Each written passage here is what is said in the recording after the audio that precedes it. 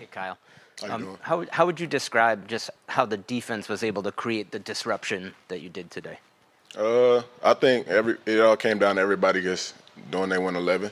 I mean, it was simple as that. We just did our jobs, and the results showed. So we were able to help the offense by playing good defense. Nick O'Malley.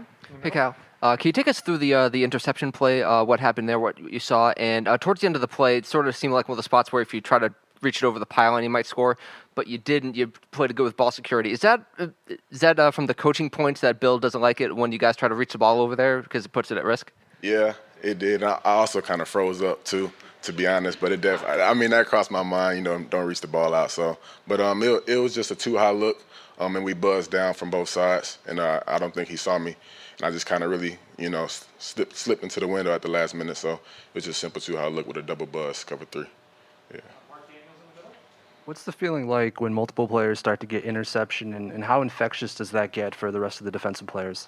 It's great when everybody can eat and everybody can, you know, have success doing the right things and just playing, you know, our individual job in the defense. So I think it creates confidence for everybody and just continues to make us want to play that way.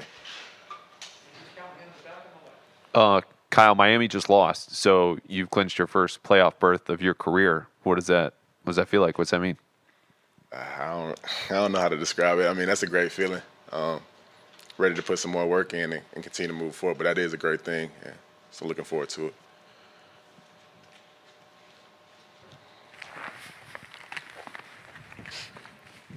Evan Lazar in the middle.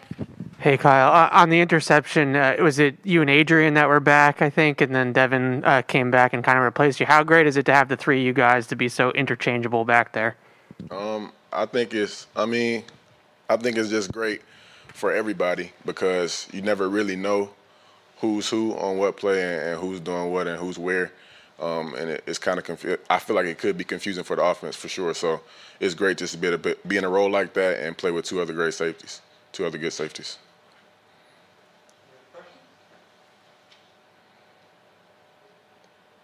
Thank you.